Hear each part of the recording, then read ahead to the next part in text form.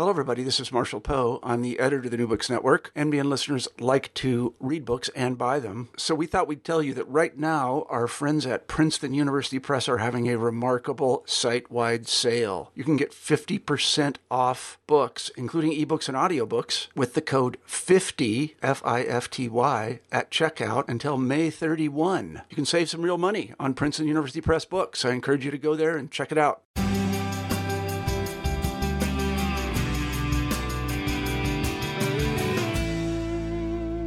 Welcome back to New Books in Sociology. I'm Sarah Patterson, one of the hosts here on the channel. Today we were talking with Corey Fields about his new book, Black Elephants in the Room: The Unexpected Politics of African American Republicans. Welcome to the show, Corey. Thanks, Sarah. Thanks for having me on. Yeah, thanks for being with us here today. Can you go ahead and tell us a little bit about yourself?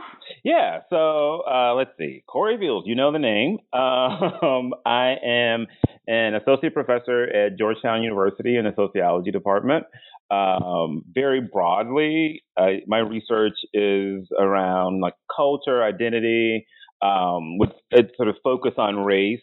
The book we'll be talking about today is about politics, but I, do work more broadly, sort of just thinking about the intersection of identity and culture, right? Sort of how individual identity, group identity sort of structures cultural engagement, but also how sort of, culture structures how we think about our own identity. So it's a little bit of the recursive relationship between identity and culture. So I, did grad school at Northwestern, was at Stanford for a bit, but like I said, now I'm at Georgetown, so enjoying life in DC, which, given some of my interests, makes a lot of sense. Great. Yeah, that definitely does. Well, thanks again for being here. How did this book come about for you?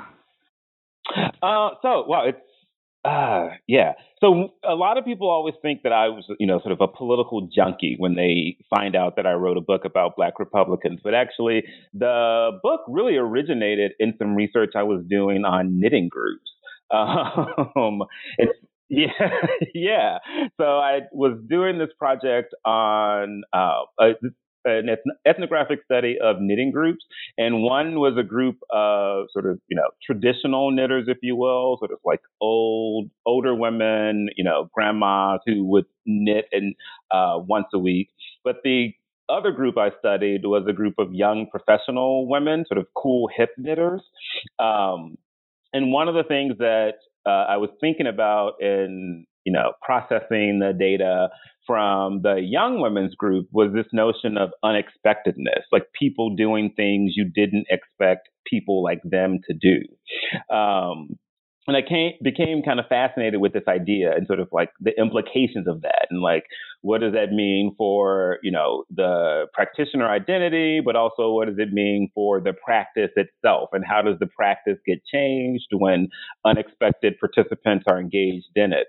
And so I was trying to think through, other instances of this sort of unexpectedness. And in a conversation with one of my advisors,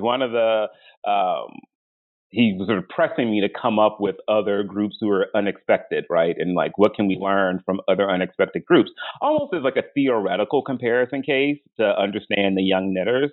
And on the spot, I was like, well, it's like, Black people who are Republican, no one expects it. And so they have to deal with that. And then in the process of, this advisor meeting, I left thinking like, wait a minute. Actually, I don't think we really know that much about Black people who are Republican. And so the project was kind of born out of that. So, it's like, thanks to my interest in young knitters, I ended up with a book about Black Republicans. So yeah, that's a really interesting way to come about a book. Yeah. I sort of came about it not sort of through the traditional expected channels. I mean, obviously, over the course of doing the book, I had to familiarize myself with, conservative politics more broadly, and Black politics, obviously, in the study of Black politics. But yeah, so the origins of the book, it really grew out of an interest in, people who weren't necessarily living up to external expectations around, their identities. Yeah, that's really interesting. Thank you. So in the intro of the book, you start off with Ben Carson as an example, pointing out how he's often portrayed in a comical sense. I personally think of like the Key and Peele sketches about Black Republicans, you know, how they're often seen in a comical way. And you bring up the tie to Ben Carson with concepts like racial sellouts and the tension between race blind and race consciousness, which you use in your book. And so I don't want to get it too far ahead, but I was wondering if you could sort of set the stage for readers here about how you saw the racial identity of these Black Republicans animating sort of their political behavior and things like that. Yeah, no. So one of the interesting things about the sort of Black Republicans as a group, like Black Republican itself as its identity, is that it comes saddled with, a lot of expectations, right? And we have, this sort of public idea about, what a Black Republican is supposed to be and like what it's supposed to be like. And oftentimes it is humorous, right? There's this sort of notion of there's something funny about a Black person being a Republican because, there aren't a lot of Black people who are Republican, and the Republican Party itself has a reputation, sort of being aligned against the interests of Black people more broadly. And that's consistently played for humorous effect. And it's funny that you mentioned that Key and Peele skit because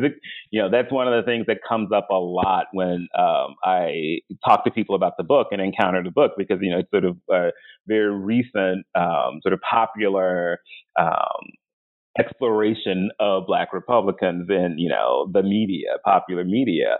And what's interesting about the skit, and I love the skit, I think it's absolutely hilarious, is that it kind of runs counter to one of the arguments in the book that like all Black Republicans aren't alike, right? Because the whole point of the skit is that, Black Republicans are sort of interchangeable. They're all kind of the same. And so, for me, one of the compelling aspects of doing this research was, sort of learning like about, the, I guess, multiplicity of experiences for Black Republicans, right? And so, so one of the things I think that, the book ends up doing is forcing us to rethink our own expectations about, who Black Republicans are, right, in the process. And in the process, hopefully, we'll end up engaging with, broader questions around, what are sort of the expectations around Black identity, but also what are the expectations around Republican partisanship. I definitely, Ben Carson, I think, at the time I was writing the book, he was the, I guess, sort of Black Republican du jour, right? Like he was in the midst of his primary campaign for the Republican nomination and had sort of become like the face of Black Republicans, right? Sort of Black partisanship. And before that, there was, Herman Cain. And, one of the things that I think is important to keep in mind is that in a lot of ways, the, Black Republicans of the moment tend to reflect broader sort of trends in the Republican Party writ large, right? So now, we are talking a lot about Omarosa, right? And so it's like Omarosa has become the face of Black Republicans, like the comical face of Black Republicans. And I think that's, partly a reflection of sort of shifts in terms of what the Republican Party looks like now in terms of like, the sort of Trumpian agenda. So, so I think, this like, I guess I don't want to say, the comical nature of Black Republicans sort of makes them an interesting object of study politically, right? And so in some ways, what's really interesting is, the disproportionate amount of attention you can think about Black Republicans getting, right? So they make up a really small portion of Black voters, right? And they make up a minuscule portion of Republican voters. And so one way to think about, the jokes on like the Key and Peele skit, or even like the attention that Omarosa is getting, or the attention that Ben Carson got, right, is that they get a lot more attention than their sort of numbers and powers probably warrant. And I think that's partly because there's like this huge symbolic importance that they play, right? Like they become these sort of symbolic markers for both the Republican Party, but also the attacks on them become symbolically important because they reflect, sort of a commentary on the Republican Party's positions around issues that affect Black voters and the Black community more largely. Yeah. Yeah. So, I mean, even in chapter 1, you share the story of Walter, and Walter flat out asks you, like, why doesn't anybody ask about Black Democrats, right? Partly, I think that's a function of, the taken for grantedness of, Democratic partisanship among Black people, right? Like, and so, and even like Walter's question, I remember that interview very well, right? And it's like, a little bit sort of facetious. In some ways, I remember thinking like, wait, you're asking this question seriously as if you don't understand like why people don't talk about Black Democrats, but obviously you understand. People don't talk about Black Democrats because people expect Black people to be Democrat for a lot of good reasons, right? That make a lot of sense. But I think what that question for me actually does is sort of, points to actually sort of decoding that sort of taken for grantedness, right? Like, what is it that's going on? Because, and one of the first chapter I sort of talk about, historically, it hasn't always been the case that, people didn't talk about Black Democrats, right? Like, there was a point where historically where that was the weird thing, being Black and being Democrat. But obviously, there have been, pretty strong shifts since then in terms of policy positions among both parties, right? So one thing, I think that's worth noting is sort of throughout U.S. history, like Black political engagement has been, aligned a lot. I mean, a great deal of it has been, and certainly elite Black political engagement has been aligned around issues of, Black equality, right? Like Black access to opportunity, whether it be the vote or economic opportunities or social opportunities, right? Now, what's happened over the course of, U.S. history is that the party that's been aligned with that has shifted and evolved, right? And so, the notion that a Black person would be Republican didn't really become as, head-scratchingly strange or comical, right, laughable prospect until, I would say, it probably became comical like in the late 60s, right? Blacks started leaving the Republican Party around the 1930s with like the New Deal, but you would still find, it was sort of politicians who were legitimate within Black communities who were Republicans, right? Who were sort of viewed as, not a joke. It wasn't until the late 1960s that it was just like, why would anybody be Black and Republican? So, the one thing to keep in mind with all of these is that there's this sort of very strong effect of like social and political context, right? Like it's not constant. And in terms of how people expect politics and identity to link up, right? Like it doesn't remain constant across time, and it doesn't really remain constant across place, right? So even today, there are a lot of, sort of local elections or local contexts where Black people voting for Republicans isn't all that strange, right? It's only at this sort of national level that Blacks have pretty much sort of separated themselves from the Republican Party. And actually, it might even be more accurate to say in a lot of ways that the Republican Party has separated itself from Black voters. Yeah, thank you. So, that really ties into sort of my next question, which is sort of this short-term memory loss, I guess, we have about the history of the Republican Party.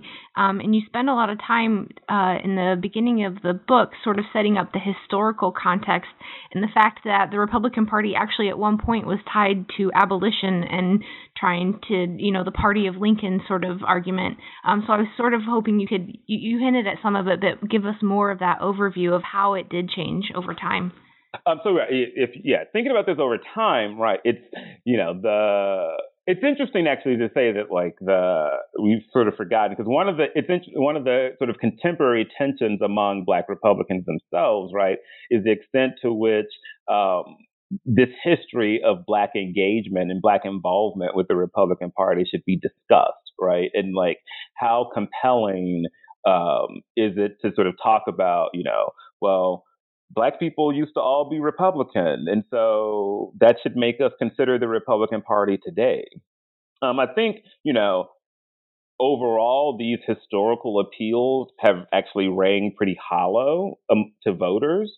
And that's partly because, the parties themselves have fundamentally shifted on issues related to race specifically, and even sort of like closely related issues around economic, social policy, and rhetoric around Black people. So, coming out of the Civil War, right, the Republican Party was founded, right, with a commitment to abolition. Now, what's interesting about that is that even at that time, when the Republican Party was sort of the best working option for Black people, right, there were a lot of high-profile Blacks who were deeply skeptical about aligning themselves with the Republican Party. Frederick Douglass stands out here, right? There was sort of there's always been, in terms of Black partisanship, this sort of evaluation of picking the lesser of two evils almost.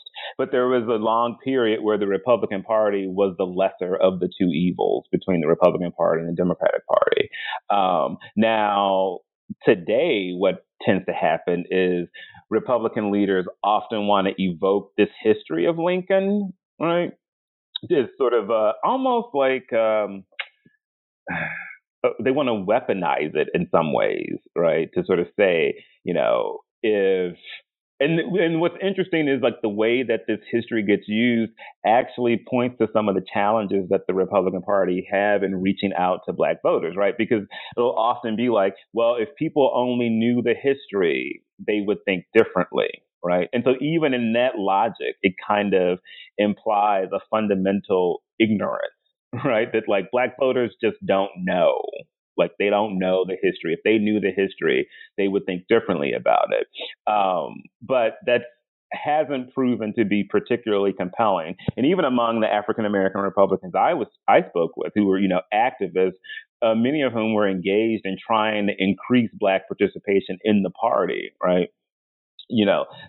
There was strong resistance to this historical appeal, partly because they felt like it didn't speak to the things that people were concerned about today, right? And so, for me in the book, I think the historical context is important to sort of set up the long game of Black partisanship, partly to think about this bigger question of like how identity comes to get linked to particular political engagement and political actions, right? And that it's a function of, what do the parties stand for? What are party positions? And that, knowing the history lets you know that these things aren't constant and that they can change. And as they change, there's going to be ebb and flow and different levels of commitment and connection to parties. So I think, the history chapter, in some ways, the Republican Party outreach often tries to invoke that history as some sort of effort to link Republicans to a longer Black tradition of, political engagement and civil rights, right? But that ends up, sort of like backfiring in a lot of ways because, it stands in stark relief to contemporary platforms and contemporary positions on issues related to race. Great, thank you. It's pretty interesting to think about. And you sort of touched on this word that comes up a lot throughout the book, which is identity. And so you talk about, there's a quote, actually I think it's in your intro, but you say that race doesn't matter until it does, right? So here in chapter 2, you start to really talk about how there's bullying from other African Americans in terms of, questioning of racial authenticity with being a part of the Republican Party, and sort of this questioning around, their identity, basically. So I was hoping you could tell us more about that. Yeah, no. So this is certainly a common thing among all the Black Republicans I spoke with, right? This feeling that their racial credentials or racial credibility, right, get called into question because of their participation in the Republican Party, right? And so, obviously this is a function of, the Republican politicians and, the party overall sort of broader statement around issues of race, right? And sort of the relationship to Black voters and Black citizens. And so, right. So, it's interesting because Black Republicans, are often invoking rhetoric that sort of challenges what people talk about as like victimology, this idea of Black people being portrayed as victims of racism, right, victims of discrimination. And Black Republicans will often sort of resist that notion for understanding Blacks as a collective group in America, right? And they say, liberal politics wants to paint Black people as victims, and they sort of are victims of racism, and they aren't agentic. And I found it, it's somewhat ironic because there is a strong sense when you listen to Black Republicans talk, right, that they themselves feel like they've been victimized, right, and that they are unfairly maligned because of their politics, and they struggle with that. I mean, and what's interesting in some ways was the struggle was strongest and like the hurt was deepest when the feelings and the questions came from those closest to them, right? So there was this sort of, no one really got worked up when, there was an article in the New York Times sort of questioning why Black people would vote for Republicans, right? That was sort of like, par for the course. What would really hurt would be when, you were home at Thanksgiving and a relative would be like, how can you be Republican and say you care about Black people, right? And it's like those were the, the remarks that cut deepest when they came from people who were close to you, right? The activists I would speak to would say, this is my family. They should know me. They should know that, I'm committed to racial uplift and Black engagement and what's best for Black people. And so to hear them say and suggest that because I'm a Republican, I can't be, that's really frustrating to me. And in some ways that would reverberate. And so that would get refracted in their relationship and their attitudes about the Republican Party overall, right? So, when a Republican politician would say something disparaging about Black people, or something, I don't know, like when, in the book I talk about like Trent Lott saying, we would have been better with the segregationist president or something like that. Then Black Republicans feel like the party has let me down. Like they've put me in this bad spot that now I have to defend this, right? And so I'm going to get called to the mat, for supporting a party that could put out positions that, disparage Black people, right? And so, right, so there is one of the sort of central struggles that Black Republicans deal with is this idea that people feel like you can't be authentically Black and be a Republican.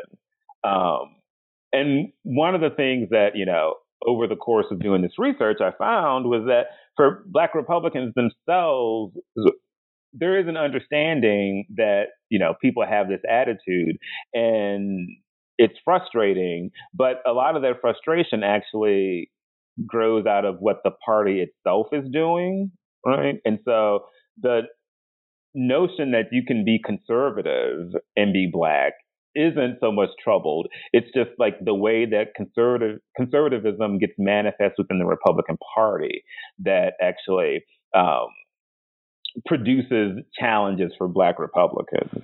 Yeah, I think it was Edward in your book, kind of points out that he sort of has confusion over this, right? Because he says that the very things that he thinks makes a good Black man are the things that he feels draw him to the Republican Party, and I thought that was quite an interesting way to see it.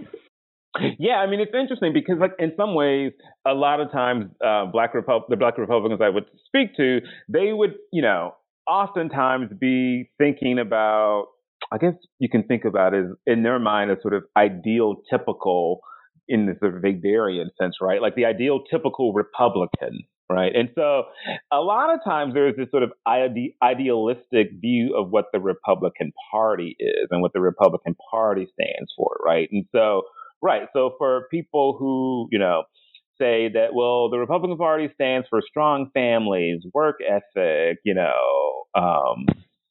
sort of entrepreneurship and, community, right? These sort of abstract, what they would call sort of conservative values, then, right, they're able to align that with, themes and principles that they see as being central to the Black community, right? And so, yeah, so there is this sense of like, well, um, me being Black and me being Republican shouldn't be inconsistent. And for someone like Edward, right, it's sort of frustrating because they're like, I'm just, sort of supporting the party who supports all the values you instilled in me when I was a kid, right? But by the same token, that, sort of, like I said, this idealistic take on what the Republican Party is doesn't really adjust to, I guess, the realities of people's perceptions about the day-to-day actions of Republican politicians and Republican voters, right? And so oftentimes Black Republicans would be operating almost in this sort of universe of the ideal, right? But the people who they were engaging with are like, what are you talking about? Like, the Republican Party is sort of saying, Black people need to stop complaining about police brutality. Like, what does that have to do with, pro-business values, right? And so the challenge would be, how do you manage a commitment to broad principles when the people who are supposed to live up to those principles are sort of failing you consistently? And so that was like, a consistent problem for these Black Republican activists, that their vision of the Republican Party wasn't being enacted by Republican leadership.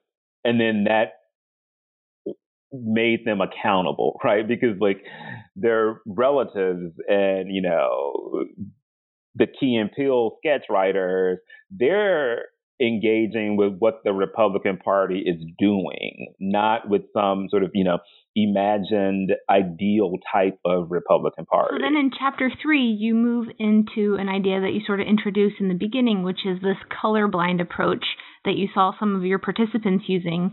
And I really liked how you described it here, where you say that they claim a Black identity while simultaneously downplaying its importance. So I was hoping you could talk more about that.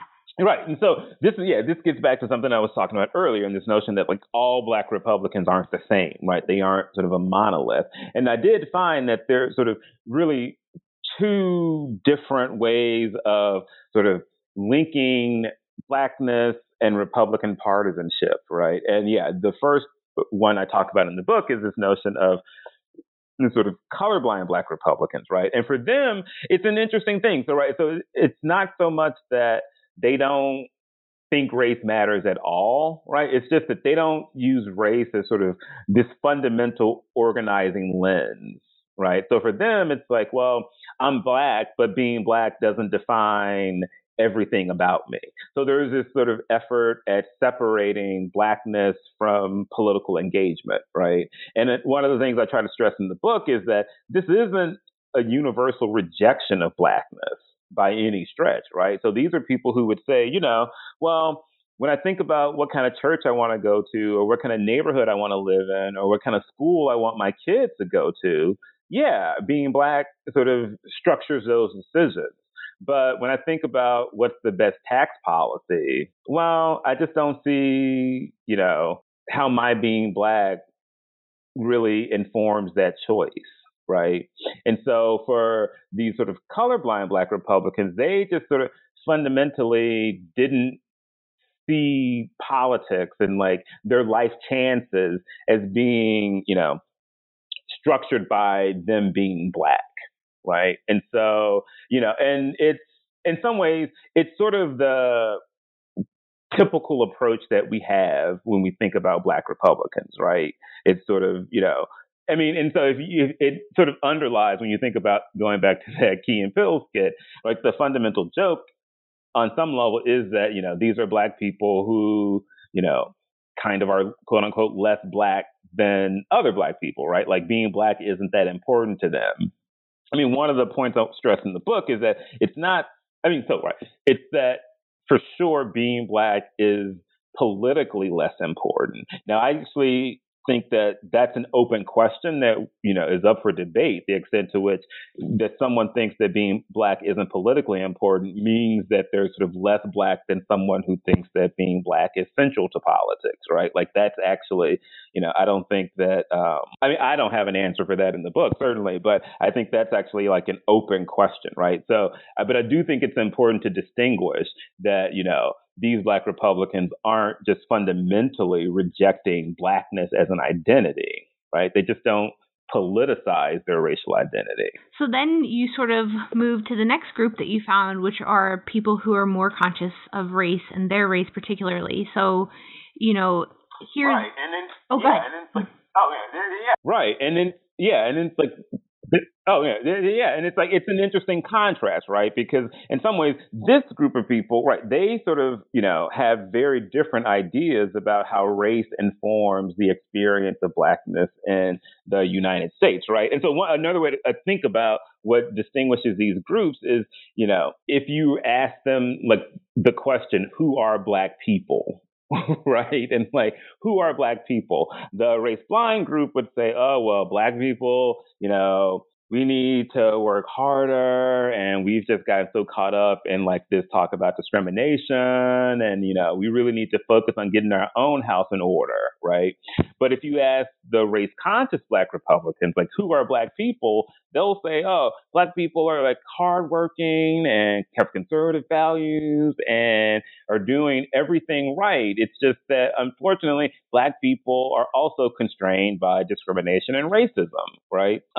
It's just that these race conscious Black people, even though they do sort of make race center to their understanding of most aspects of their lives, including politics, they just think that the best thing for Black people is conservative politics, right? So the chapter, I think, it's like Black power through conservative principles, right? It's this notion that, the best thing to drive racial uplift for Black people will be a focus on family, business, right? Sort of like Black community, promoting business in Black communities, promoting strong families, values and that they associate with the Republican Party and Republican policies, right? But the motivation behind it is very much racialized, right? Like it's a racial politics. Like they see themselves as engaged in Black politics. Now, this is very much a different approach than the colorblind folks who don't see themselves actually engaged in racial politics, right? Like like I said, sort of a race doesn't matter, right? You're Republican because it's the right thing to do, not because it's good for Black people.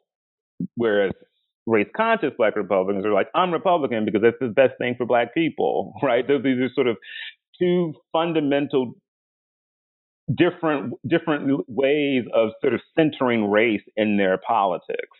Whereas the colorblind people decenter race, the race conscious people, center race, but they both end up at the same political outcome, right? Republican partisanship in support of Republican policies.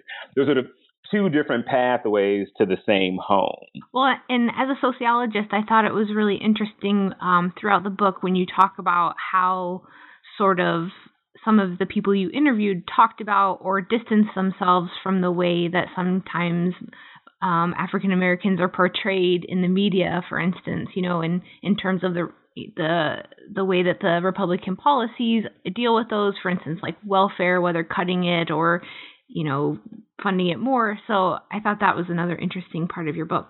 Yeah, no, I mean, one of the things that was fascinating to me was, to hear, different Black Republicans talk about the exact same policies, but in very, very different ways, right? And so it was like, whoa, I just, 2 days ago interviewed a guy who was talking about school vouchers, and his take on it was radically different, but still supportive, right? And school vouchers is actually a very interesting illustration of this. So on an issue like school vouchers, you'll have the color, sort of race doesn't matter, colorblind, race blind Black Republicans will say, well, we should support school vouchers because the market is the best way to distribute resources. And the best way to make public schools better is to give them competition. That's, this sort of market logic. And that's what's going to save schools, which is, a pretty standard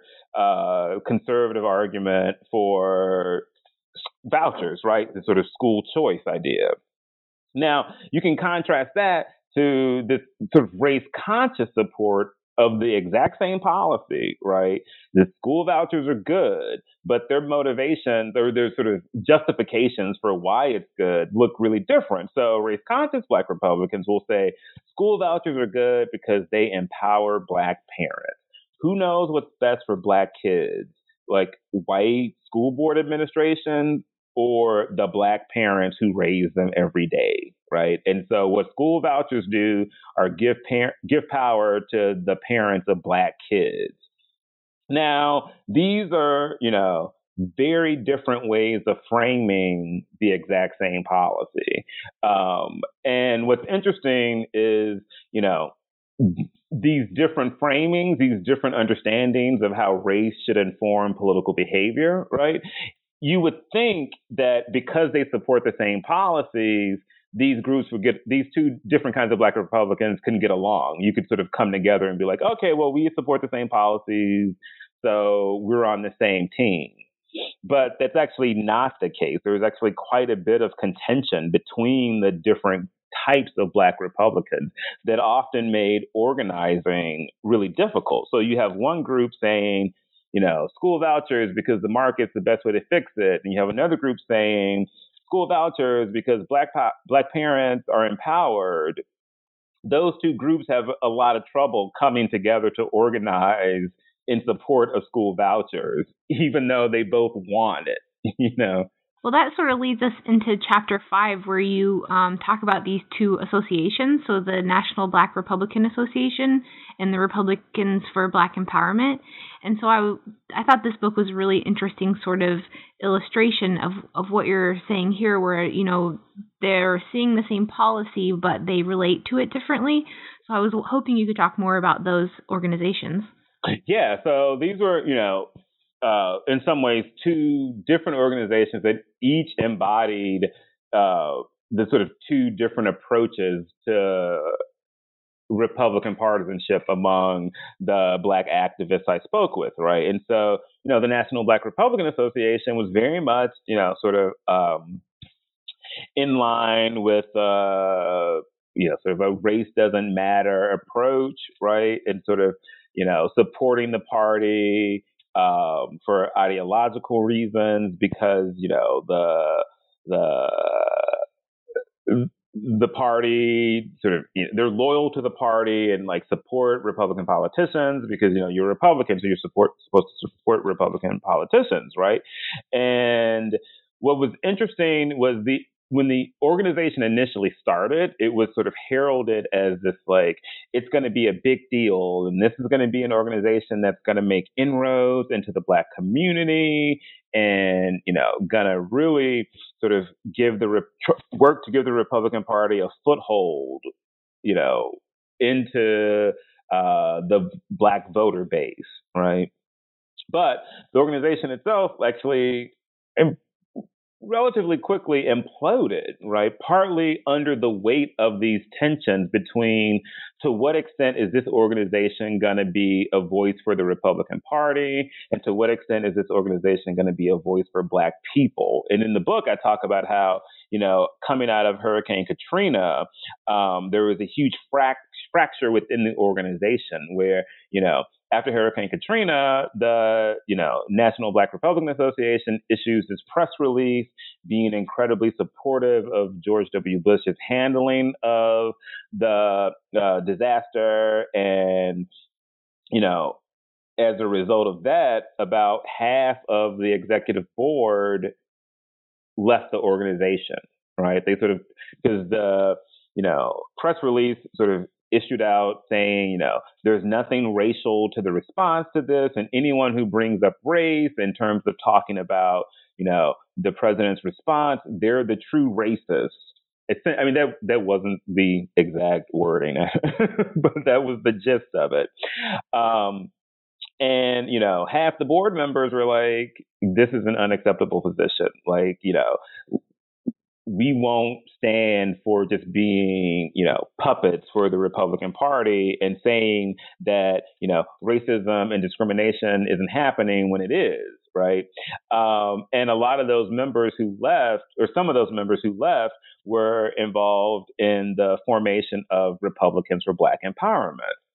And as the name suggests, right, I mean, you can look at the different names of the groups to see the sort of different kind of focus that they have. The National Black Republican Association is just sort of this descriptor, like we're Black and we're Republicans, and it's a national group. Whereas Republicans for Black Empowerment very much speaks to a racially grounded understanding of, what this group is about and what this group is trying to do. It's trying to empower Black people, right? And, the Republicans for Black Empowerment, very much central to, their mission, and what they're trying to do is to center Blackness, right, in the organization's goals and in the organization's efforts to reach out to Black voters, right? And what they're sort of trying to do is say, look, we need to think about how being Republican is good for Black people. And part of that means owning up to some of the challenges and racism and discrimination that exists within the party and working to make that better. So one way to think about this tension that happens with organizing among Black Republicans is that, Black Republicans who are less interested in like a racialized politics, right? Less interested in centering Black identity to their political behavior, they see their audience oftentimes as being Black people, right? So they're saying, we need to convince Black people to be more Republican. Now, in contrast, race-conscious Black Republicans who, like I said, Blackness is central to their politics, right? Like they're Republicans because they think that's what's best for Black people. Those Republicans, when they organize, they oftentimes imagine their audience as white Republicans, right? So they see what we're trying to do is to convince white Republicans to be less racist. And so when you have these differing understandings of the mission of the group, it makes it hard for those two types of Black Republicans to work together. Yeah, that's really interesting. And it sort of leads me into my question about Chapter 6, where you say in order to sort of, make it, to be able to rise to the top in, the different races, usually Black Republicans have to adopt a colorblind approach.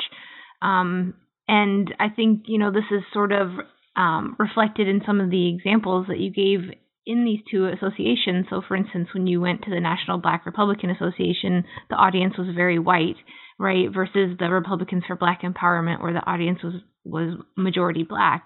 And so I thought that was sort of interesting how the colorblind approach sort of, influences the chances of Black Republicans becoming a solid part of their party. Right, definitely. So, one way to think about it is, when Fox News needs a Black Republican, they call the guy who says race doesn't matter, not the woman who's saying Black power through conservative principles, So, and part of this is a function of, the way we learn about Black Republicans is through white Republicans, right? Like, so a Black Republican becomes famous because they've moved up through the broader network of conservative politics. So in some ways, this is like the gatekeepers to power and resources within the Republican Party have to be accepting of your message, right? And so the challenge for Black Republicans, right, it's certainly, especially the challenge for race-conscious Black Republicans, right, is to position themselves in such a way that they can get white Republicans to sign off on what they're saying. And this partly is a function of the Black Republicans who get a platform, right, are often reflective of the interests and motivations and desires of white Republican gatekeepers. And so the extent to which, you want to understand what white Republicans think about, race and issues that affect Black people, you get a good sense of that by looking at the Black Republicans that they give a platform to, right? Who has, think tank resources, who ends up on Fox News, who ends up being, endorsed as candidates, right? Like these are sort of markers of the broader party's take on issues of race, particularly issues of Blackness, right? So, you only hear about a Black Republican, or you mostly hear about Black Republicans when white Republicans like them. And white Republicans are, I don't know, I was going to say predisposed. I'm not sure if that's exactly the word, but white Republicans have a consistent track record of promoting, race-blind Black Republicans who don't want to frame their partisanship around Black interests and racial uplift, but instead want to sort of, de-emphasize talk of race. Right, because you sort of mentioned that basically policies go over better when you sort of have the rising tide lifts all boats versus, this policy would be good for these particular people take. Right, exactly. And so in some way, right. So it's like you are, when you can talk about conservative policy in a way that, either de-emphasizes race or, speaks to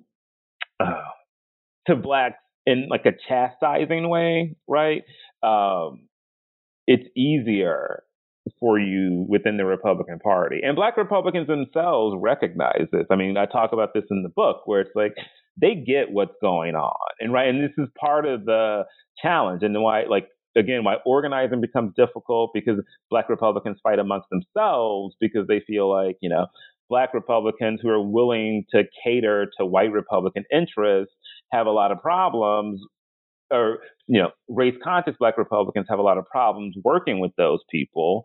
And simultaneously, race-conscious Black Republicans are really, really troubled and are in conflict with white Republicans who will only give them a platform if they say, this isn't about race, or race doesn't matter, or Black people, need to pull themselves up by their bootstraps, right? So it's not, it's partly, one way is to just sort of de-emphasize race, but I think there's also, you see it rewarded within the Republican Party when Black people are willing to sort of chastise other Blacks. In the conclusion of your book, you sort of give us some takeaway points, and you point out that your book brings up important things about race, but also about politics and how those are sort of interacting with each other. So I was hoping you could give our listeners sort of your final thoughts and conclusions from this project. Yeah, no, I feel like I learned a lot from doing this research, right? I learned a lot about Black Republicans as a group. I learned a lot about the Republican Party, but I also feel like it forced me to think a lot about sort of identity and how we think about identity, and the relationship between identity and political behavior. Right. So one takeaway is we often focus on whether or not people have identities, right? And it's almost this dichotomous thing. Are you Black? Yes, no, right? And if yes, I can tell you all these things about your behavior. But for me, what I found really compelling in doing this research was this notion that it's important to look at the meanings that Black people attach to being Black. Right? Like all Black people don't feel the same way about being Black. And it's in that variation in the meanings that people attach to Blackness that you find, sort of variation in their political behavior, right? And so it's not enough to just know that somebody is Black. You need to know, how important being Black is to them.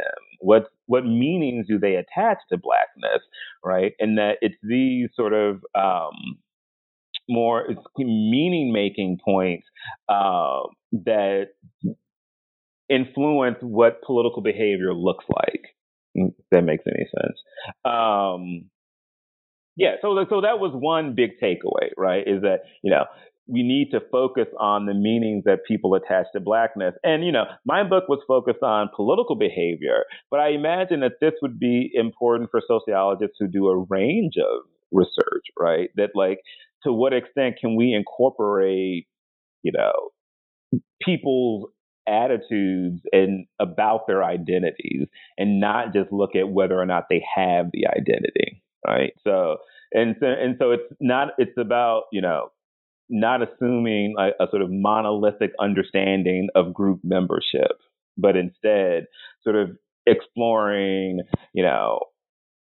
the meanings that people attach to their group memberships. So that was one aspect that was really important in doing the research. The other aspect was, like, we often think about, identity driving politics, but one of the things I found in doing this was that, the opposite is also true, that, like, political engagement can structure how you understand your identity, right? So if you're a Black person who is deeply embedded within the Republican Party, it's really hard to articulate a race-conscious brand of politics, right? A race-conscious understanding of your Blackness. And so, the more integrated you become within Republican networks, the more difficult it is to actually, take what you could think of as sort of pro-Black positions, right? Or to engage in, like, a pro-Black politics.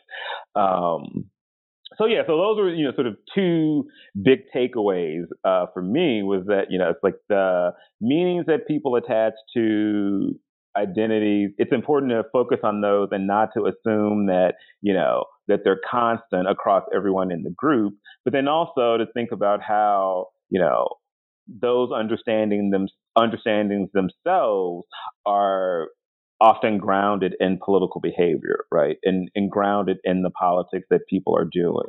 So what are you working on now, Corey? I have a few things I'm working on.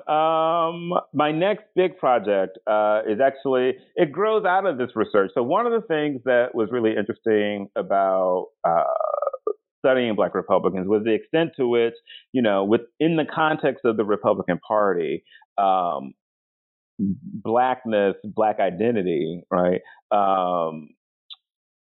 often could operate as, like, a resource, right? And so it's like, if you were a Black person willing to, sort of, like I said earlier, chastise Black people, if you were willing to say, like, race doesn't matter, that opened up opportunities for you, right? Like, you got access to resources, you were given a platform. And so this got me thinking about how, identities can operate both as, like, constraints, but also resources for people.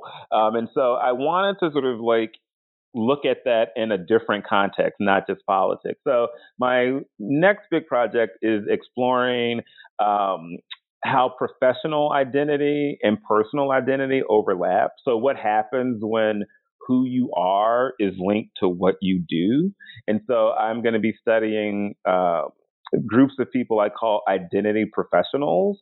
And these are people whose jobs are linked to their sort of either membership in an identity category or their perceived deep understanding of an identity category. So I'm doing this project where I'm studying Black people who work in advertising. And so comparing Black people who work in what are called mainstream agencies and Black people who work in sort of what are called, African-American targeted agencies. Sounds really interesting. Thank you for that overview. So today we've been talking with Corey Fields about his book, Black Elephants in the Room, The Unexpected Politics of African-American Republicans. Thanks again for joining us, Corey. I really appreciate it. Oh, thanks for having me. It was a great time. Great. Thank you.